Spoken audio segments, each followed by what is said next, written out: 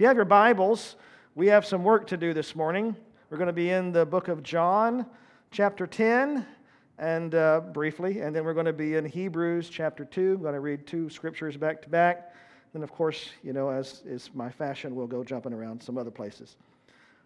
So John 10:10, and then Hebrews 12:2. While you're turning, I just want to preface what we're talking about today with a little bit of just to give people a chance to get caught up where we're at. We have been discussing money and possessions, Christian generosity over the course of about 8 weeks now, I think.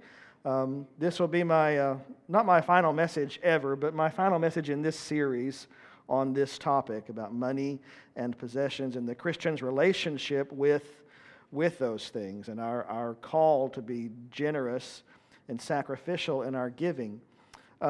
When it comes to possessions and provisions, that means that, the things that I need, having what I need to make it. When it comes to those two things, there are basically two mindsets that individuals will adopt.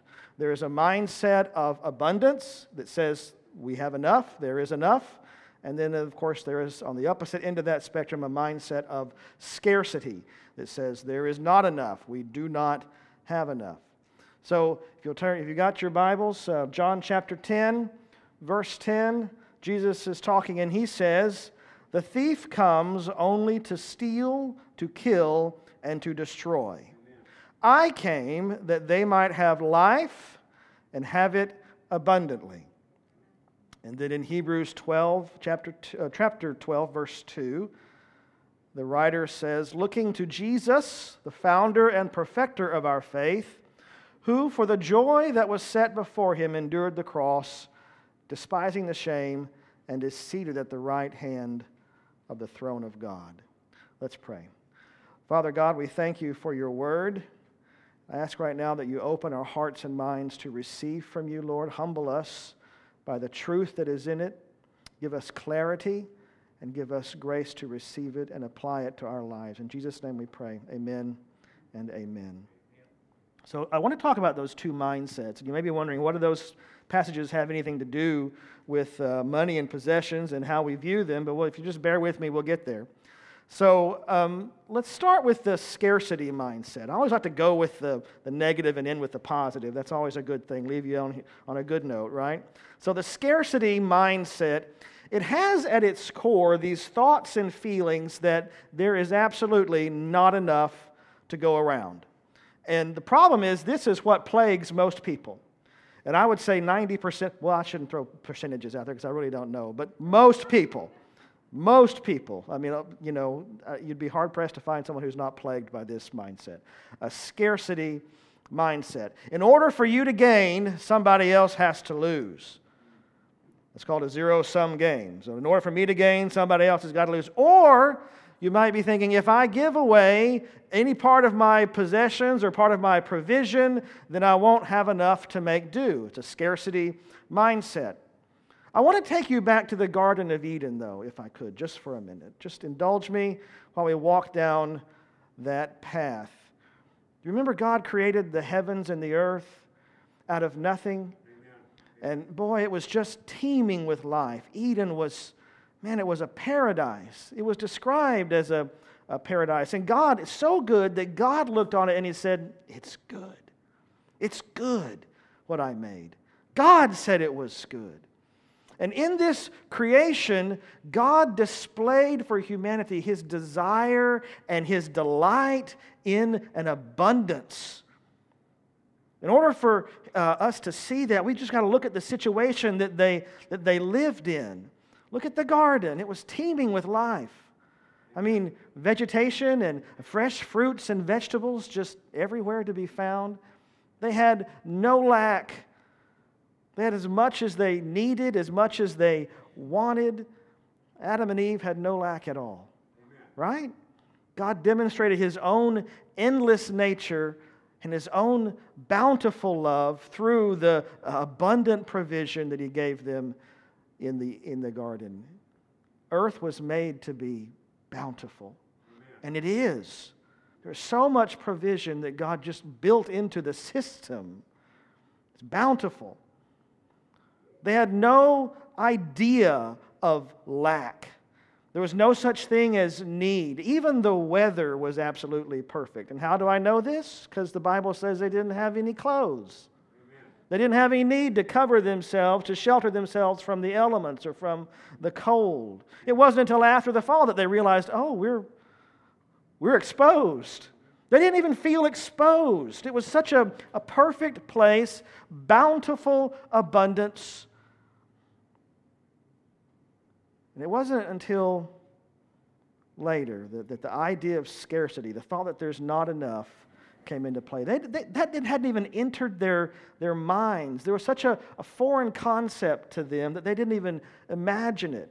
I mean, there were no situations where Adam and Eve sitting around a campfire at night thinking, are we going to have enough food for tomorrow? They never said and asked themselves, what are we going to do to make it to the end of the month? How are we going to get through? They never had to consider, if I eat this fruit, will I have enough for tomorrow?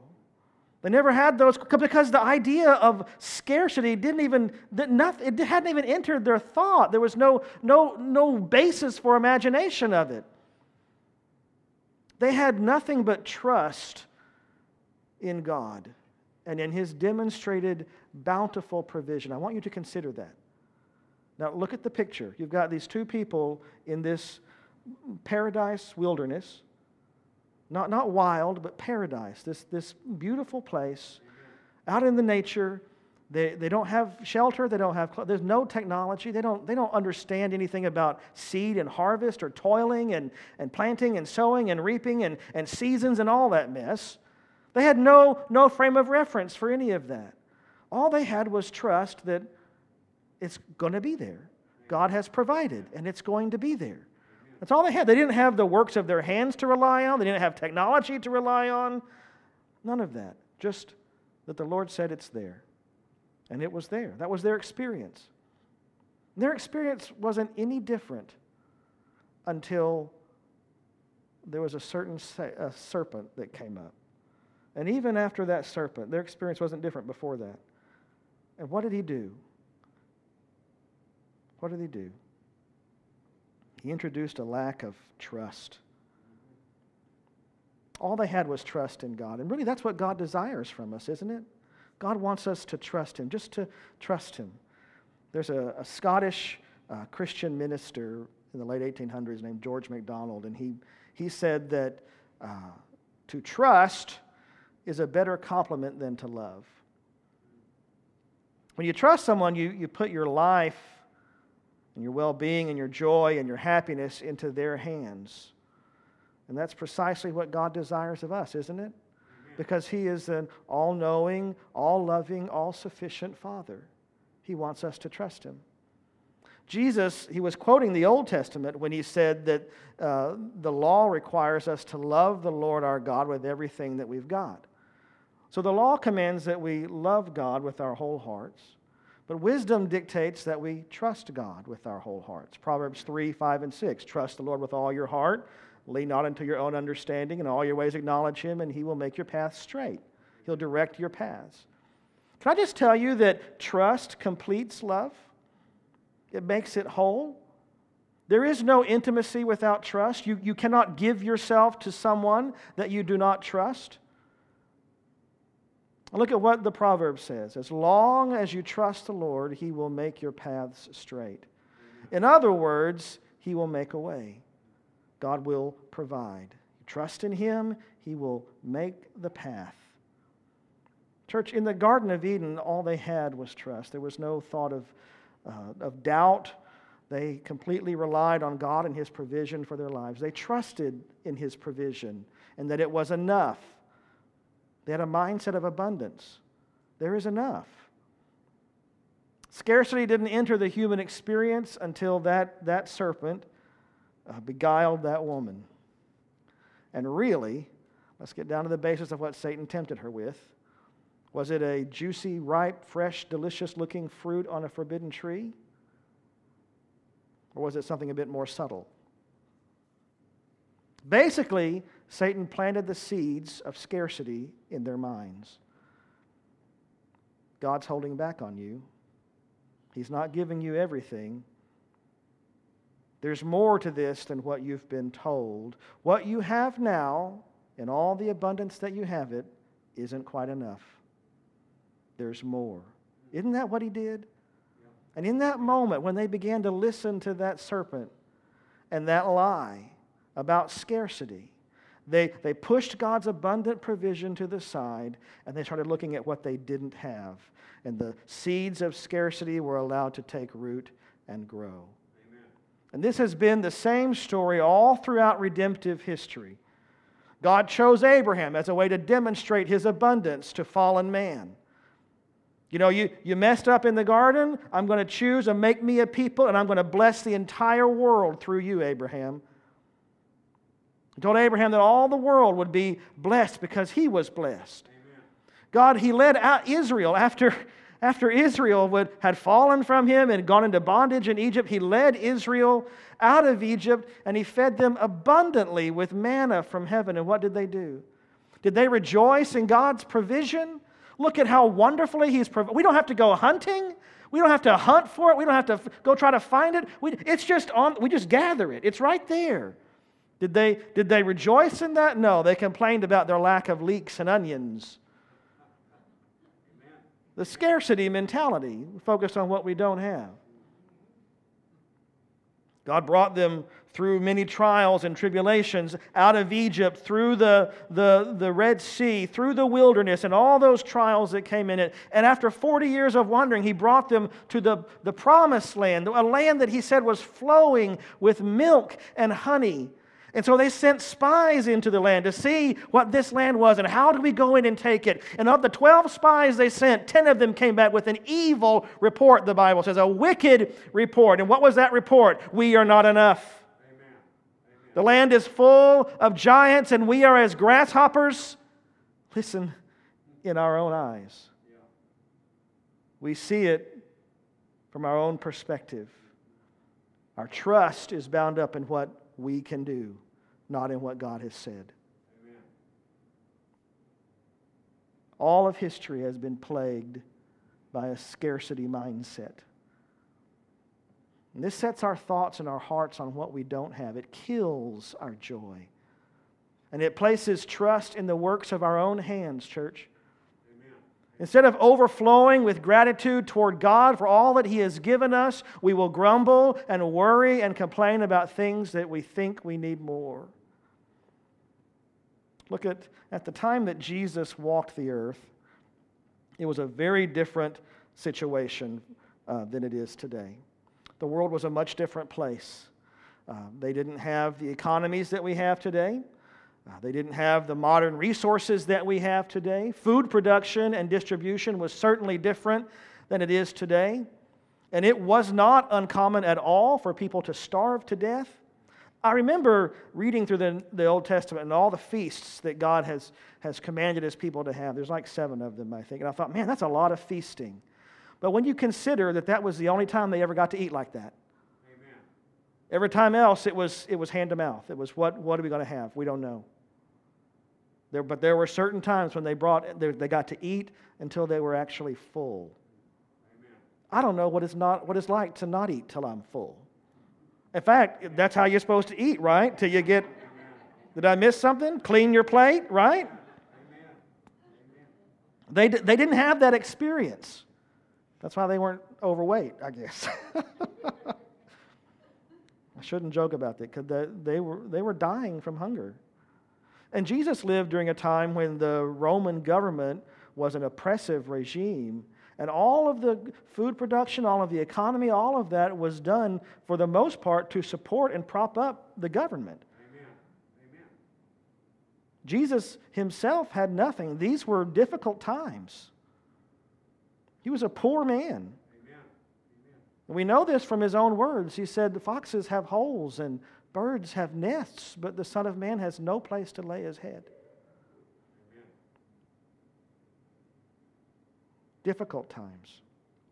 When He was on the cross, the soldiers gambled for His clothes while He hung there to die. He didn't even take His clothes with Him. He left here with nothing. No physical possessions. And yet this is the same guy who said, consider the lilies and the birds. They don't worry about these things, what they're going to eat, what they're going to drink, what they're going to wear. So God takes care of them. How much more will He take care of you? A scarcity mentality keeps you from joy in giving and in serving God. Amen. The idea of scarcity was introduced in the garden, like I said, when Satan tempted Eve. It is wicked. In fact, Satan, he's called the god of this world in the Scripture. He may as well be called the god of not enough, because that's what he offers you is not enough. You don't have enough. If you do this, maybe you'll have enough. But I tell you now, church, every time you follow what Satan tries to offer you, that's what you'll always end up with, is not enough. Amen. Everything you pursue outside of Christ will ultimately end up as not enough. Amen. Amen. Paul got it when he said everything is loss, everything is dung for the surpassing worth of Jesus Christ. We have a scarcity mindset. And when we do, we cannot rejoice over the gifts we've been given because we've cast our cares upon tomorrow, which is what Jesus told us not to do. We're worried about food and drink and clothing, and Jesus said that life was more than those things. Scarcity, it places ourselves above others. It sets ourselves up as our own gods because who do we trust to make our provision? Ourselves. Because of this, we will justify our own selfish behavior. Just look at Cain when he killed Abel in Genesis chapter 4. It was the idea of scarcity that drove that act. God's blessing is not enough. Abraham lying in Genesis chapter 12, the idea of scarcity. God's promise is not enough. The idea of scarcity, the wicked idea of scarcity, causes us to raise certain objections to Christ's clear command for generosity. Remember in Luke where He said, give to everyone who comes to you begging. And Paul's clear instructions for us to give to the church and to give to missions. There are people that will ask us for help. We've all been here. And we'll draw a conclusion that they're just trying to take advantage of my generosity. So in order to protect what I have, because I don't trust that the Lord will provide ultimately, because I'm afraid that if I give it, I won't have it when I need it, then I refuse to give it. That's a scarcity mindset. Did they take advantage of Christ's generosity? Didn't He go to the cross and become a scourge for those who had no appreciation for, absolutely no appreciation whatsoever for what He was doing? Didn't He die a horrible and painful death so that they too might have life? And not only that, but what did He say? Life more abundantly. Amen. Wasn't that His whole purpose, was to show that there is no scarcity in God? There is no scarcity in God, and there is only joy, serious joy in a generous and sacrificial life. 2 Corinthians 8 and 9, Paul says, for you know that the grace of our Lord Jesus Christ, that though He was rich, yet for your sake He became poor, so that by His poverty you might become rich. Jesus' whole reason for coming was to be taken advantage of. He became poor, who was rich. He became poor so that we might become rich. He came to put an end to the scarcity mindset, the lie that Satan tells us that there is not enough in God. Amen. He came to show us the most vivid way possible that there is abundance in the Lord, that He will always provide. Isn't it interesting that it wasn't the rich who flocked to Jesus? Isn't it interesting that it was the poor and the downtrodden who best displayed the kingdom of God to the others? And they did it in such miraculous ways, like the Macedonian Christians who displayed such great generosity. The Scripture says in a time of real trial and extreme poverty, out of abundance of joy, they gave generously. Give of their substance When everyone else around them would look at them and say, how can they do that? They don't have anything, yet they give as if they have everything. That's the essence of 2 Corinthians 6 and 10 when Paul says, as having nothing, yet possessing everything. It may look to you like I've got nothing, but I have everything in Christ. There is an abundance here that you just don't see. And who really cares if they're taking advantage of you anyway? You possess everything. Doesn't God know that you have needs? Amen. Is He not able to supply? Won't He do it when you trust Him? And really, what's $1? What's $5? For some of us, a lot more. What's $100? You can show, especially when you can show someone who they know that they're taking advantage of you. They know that they're trying to get something from you. And you can show them, I'm giving it willingly. Isn't that what Jesus did? Amen. Amen. Isn't that what He did? As they mocked Him on the cross and spat at Him and say, what kind of Savior are you? He said, Father God, forgive them. They don't know what they're doing. Amen. I'm going to give it willingly. All the blood and all the water flowed so that they might have life. I give it willingly. And you say, well, I don't have $1. Brother Jeff, then give what you do have. Share a conversation. Give your time. Silver and gold have I none, but such as I have I give you. See, a scarcity mindset comes up with objections and excuses not to give because there is never enough. Do you see the selfishness in it? There's never enough. That's what Satan tried to get us to, that's what he did get us to think in the Garden of Eden. There's not enough. I'll tell you what, one thing I'm absolutely certain about is that when you stand before Jesus Christ on the day of judgment, He will not scold you ever for giving too much. Amen. He will not look at you and say, you know, I'm going to have to take away some of your eternal rewards. I'm going to have to withhold some of your eternal blessing because you gave that man some money in my name and all he was trying to do was scam you. You won't hear that on Judgment Day. In fact, what you will hear is, well done, my good and faithful servant. When I was hungry, you fed me. When I was naked, you clothed me. So who cares if they're taking advantage of you?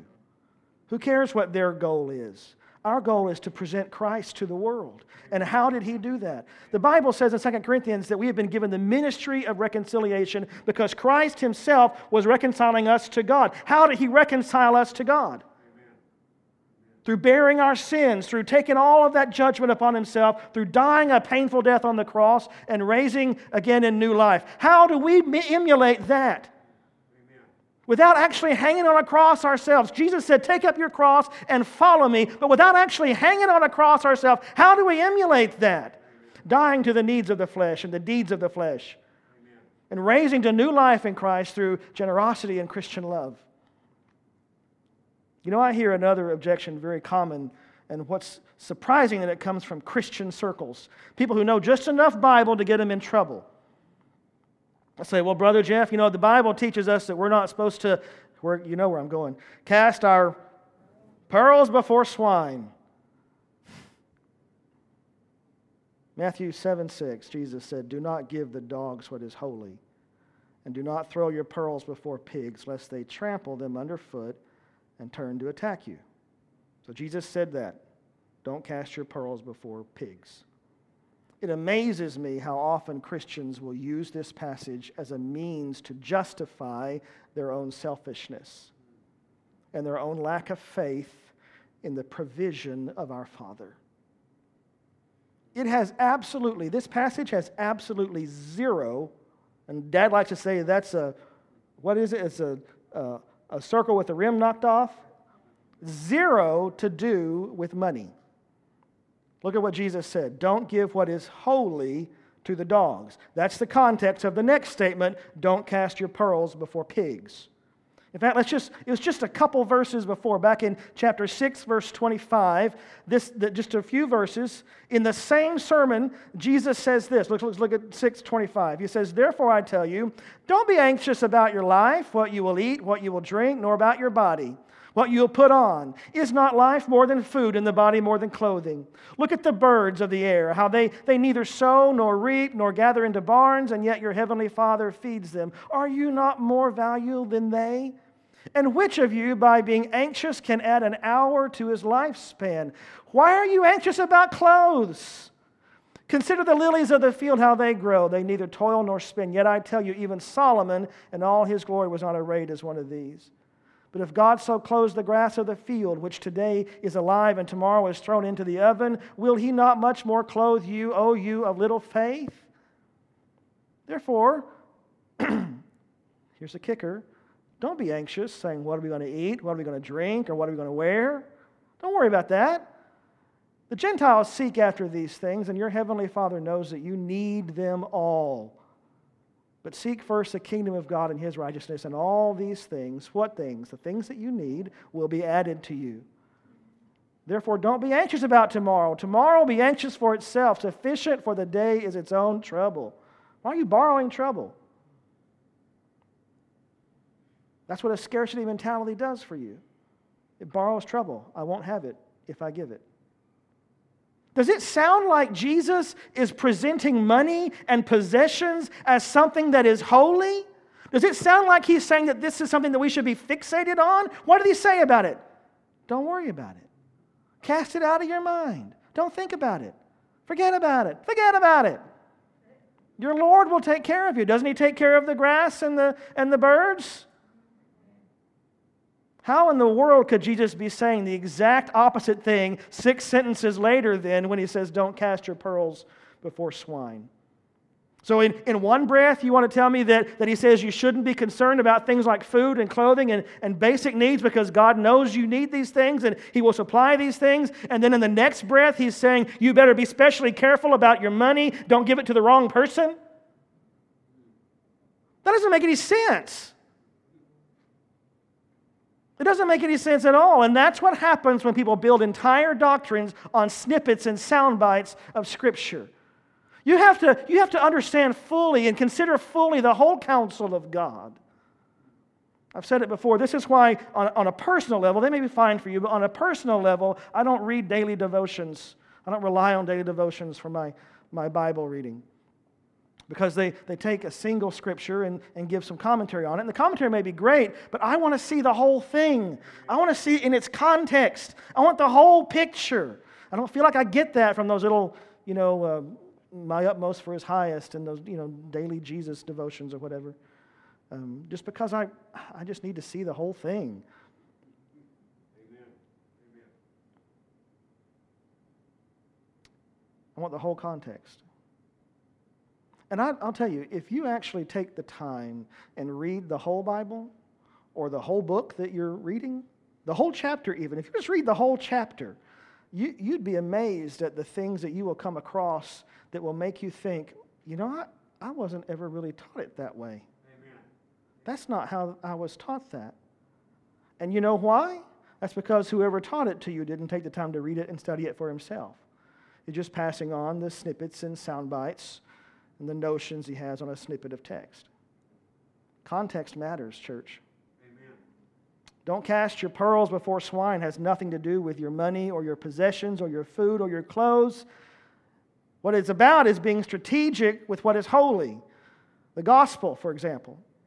You cannot go into a country like Iraq, just to give you an example, where it is utterly hostile towards the gospel, and anyone that espouses Jesus Christ or even says the name Jesus Christ, you cannot go into that country and stand on the street corner and preach the gospel like you can do that here. If you do that, they will shoot you or worse. Amen. It's an environment that is completely hostile to the gospel, so you have to be strategic. You have to meet in secret like the early church did. You have to do what you can do to keep the gospel moving from house to house. That's not to say that when you get caught, when you get brought before Caesar and all of his soldiers, and when you get accused that you lie about it. No, you stand up for Jesus Christ in those points. How many martyrs have been caught and burned at the stake singing praises to God for just for the sheer joy of being able to be accused of being a Christian? But at the same time, they weren't advertising it to the government. You know, they were meeting in secret. They were doing things strategically to get the gospel to as many people without the government intervention and prevention. And that's what he says, what he means when he says you have to be careful throwing your pearls, what is holy, in front of swine. Because they will take that kingdom of God seed that you've given, they will trample on it and attack you. You got to keep the gospel. That's what it's about. It's not about your money. And I'm not saying don't preach the gospel to those who don't want to hear it. I'm saying just we have to be strategic in our approach, or we risk doing what Jesus commanded us not to do. And again, it has nothing to do with money or giving to someone that has a need. That objection, that just bothers me when I hear that. I mentioned Christian generosity another Christian meeting I was in with Christian leaders, and you'd be amazed at the objections I got to that. And this is one of the main ones. We're not supposed to give our pearls to swine. It's like, you don't understand the Scripture. And it breaks my heart, not only for you, but for your church.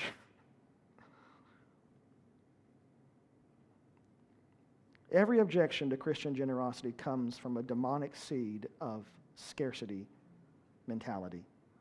A lie that he is told that says God is not enough, God will not provide, you can't trust what the Lord says. The truth is that God calls us to an extravagant generosity and the true serious joy that comes from giving. That's the example that he lived. That's why I chose the verse that I did in the beginning, Hebrews 12:2. Looking to Jesus, the founder and perfecter of our faith, who for the joy that was set before him endured the cross. For the joy set before him, Christ gave everything. He endured great suffering. Why? For joy.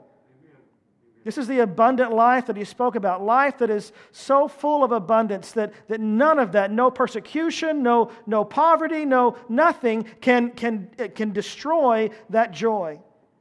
None of it matters. Paul got it right when he said it's all loss for Christ.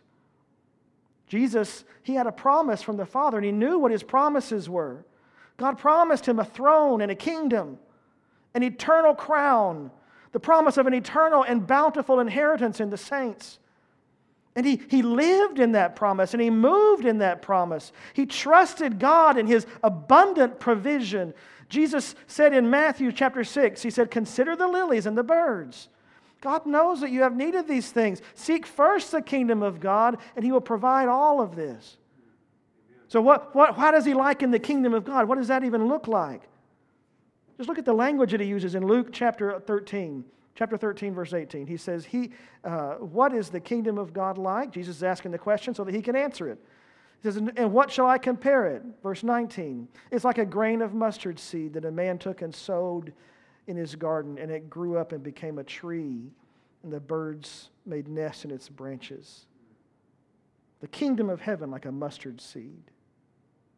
Then he says in verse 20, what shall I compare the kingdom of heaven? It's like a leaven that a woman took and hid in 3 measures of flour until it was all leavened. Do you see the imagery there? Something as small as a mustard seed. Something as insignificant as a little leaven in all of that flour, and yet it's more than enough.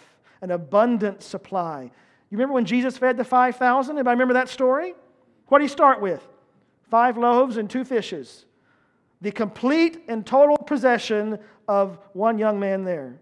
That's all he had. So the disciples didn't even get the abundance of God. They're looking at it thinking, Lord, how are we going to do this? How can we feed all these people with this little 5? This is not enough. The young boy is saying, that's all I've got. And the disciples are saying, it's not enough.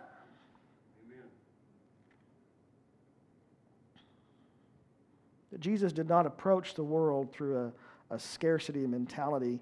He didn't fall into the sin of thinking God was not enough or that God was not able or willing to keep his promises. Jesus had great joy in giving. He gave of himself consistently and completely. He had a mindset of abundance, church. Amen. He trusted that God is enough. Amen. Amen.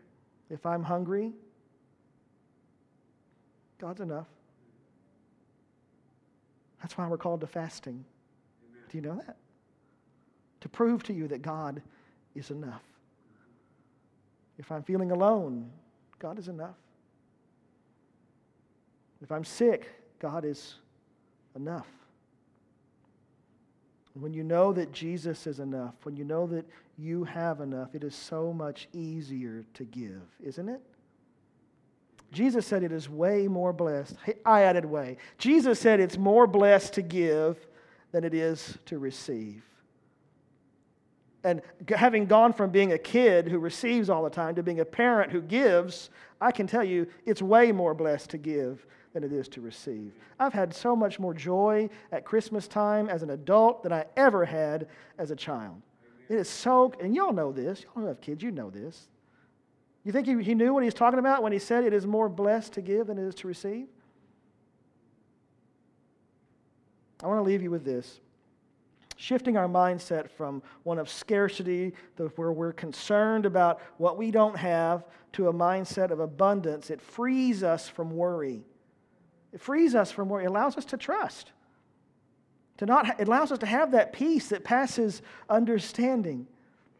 When you trust that the Lord will provide for your needs, you can live like Jesus said to live. Not casting your cares upon tomorrow. Not worrying about what you're going to eat or drink, because you know that there is always enough in God. The abundance mindset doesn't always make sense in the natural, though. I just want to give you a clear warning about that. You may look at it and think I don't know how that's going to add up. I mean, take the 5 loaves and 2 fishes to feed thousands of people, and then to have more than left over than what you started with. Sometimes it requires you to follow the proverb to trust in the Lord with all your heart and don't lean on your own understanding, but in all your ways acknowledge Him. Even though sometimes it doesn't necessarily make sense. Amen. And if you doubt me in that, ask any Christian believer who's ever practiced Christian generosity or sacrificial giving. I promise you they will have a testimony of how God just miraculously made ends meet. I didn't know how it was going to work, but He told me to do it, and I did it, and bless God, He made it work. Amen. Amen. The abundance mindset tells us to cast our cares upon Christ, knowing that He cares for us. It frees us from being choked by the cares of this world. Remember the parable of the sower we talked about a couple weeks ago? What happened? That seed fell on the ground and it took root, but the cares of this world choked it out. And the deceitfulness of riches choked it out. When we have a mindset of abundance, we're not worried about is there going to be enough, because we know that God is enough and God has provided enough. He promised to take care of me. It frees me up from being choked by the cares of this world. There is so much joy in giving, church. And the problem is so many of us are so bound by the scarcity mentality that we can't even see it. It makes no sense to us. We look at what we have and we're crushed under the weight of that scarcity, under the weight of this is not enough. And let me tell you that all throughout the Scriptures we are taught the principle. It doesn't actually say it in the Bible, but it's a very clear principle that little is much with the Lord. Look at the widow's mite. Do you remember she gave two pennies? And everybody else is given all the stuff that they had and all these great offerings, and she gave 2 pennies. And the Lord said she has given more than everybody because she gave out of her lack. Amen. And in doing so, she had to trust. How much more was that? The mustard seed kind of faith. Little is much. 5 loaves and 2 fishes. Little is much. When you're going to, when do we take our mentality out of a scarcity mentality and put it into an abundance mentality and trust the Lord for abundance in our lives? I told you at the very beginning of this series, way back 8 weeks or so ago, that how you handle your money and your possessions, especially as it relates to giving, it will give us everything that we need to know about the state of your soul. Amen. Amen. And some of you are bound by this. You're bound by scarcity. And that only comes from a lack of trust in God. It's not always a question of whether or not you love the Lord. Did you know that you can love someone and not trust them? Amen. Amen. So I don't know that anyone would ever... I'm not saying that, I'm not questioning whether or not you genuinely love God, any of you. But you need to ask yourself, do I trust Him? Trust completes love. It makes it whole. It makes it strong and solid. Do you trust Him? So we don't trust Him, so we develop excuses for our lack of generosity, excuses to why we don't give to the church, why we don't give to others. And when those excuses are fueled by a scarcity mentality and they're supported by a lack of trust in God, they all make sense. They make sense. Amen. We treat giving, especially giving to the church, like we're paying for services rendered. I'm here this week, so I better give something. Or I'm not here this week, so I don't owe them anything. You know what? That's all born out of a scarcity mentality, not out of the abundant life that Christ called us to, that Christ died for us to have. Christ came so that we might live abundantly. That doesn't mean wealthy. It doesn't mean with lots of money, but with abundance. Our needs are met, and your joy is full. Amen. Amen. That cannot happen if you're always thinking there isn't enough. Amen. Life abundant, that kind of indestructible joy comes only from trusting in the God who is enough. Amen. Let's pray. Father God, I thank you so much for your word, and I thank you for our time together this morning.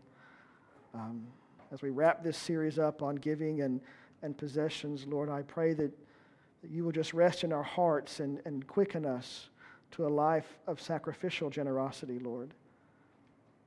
To be put on display what you have done for us in your Son, Jesus Christ, that the world may see that there is ample supply in you. Father, we love you. We trust you. Help us to lean on you and not on our own understanding as we go our separate ways. Bring us back at the appointed time. In Jesus' name we pray. Amen and amen.